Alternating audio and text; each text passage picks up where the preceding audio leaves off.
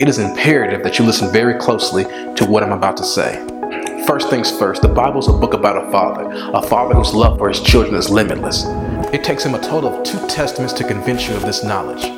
In the Old Testament, he's this God that's mighty in battle, a God that refuses to let you lose.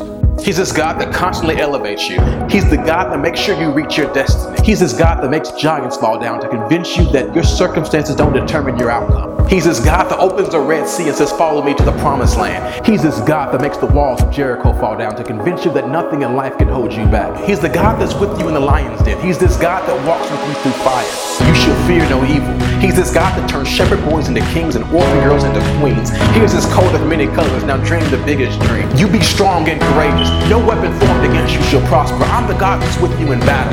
The Egyptians that you see today, you shall see no more. He prepares a table before you in the midst of your enemies. He's this God that never leaves you nor forsakes you, and he will be with you until the end. In every story being told in the Old Testament, his divine nature just comes alive. In the New Testament, he's this doctor that heals you of every ailment.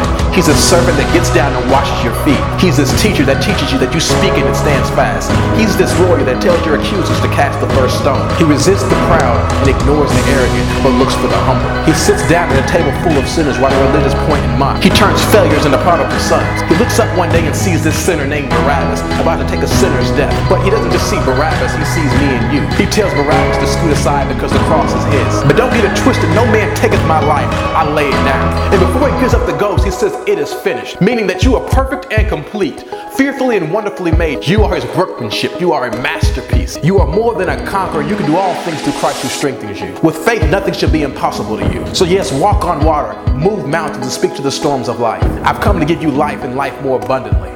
And then he goes on to say, and remember, nothing can separate you from my love.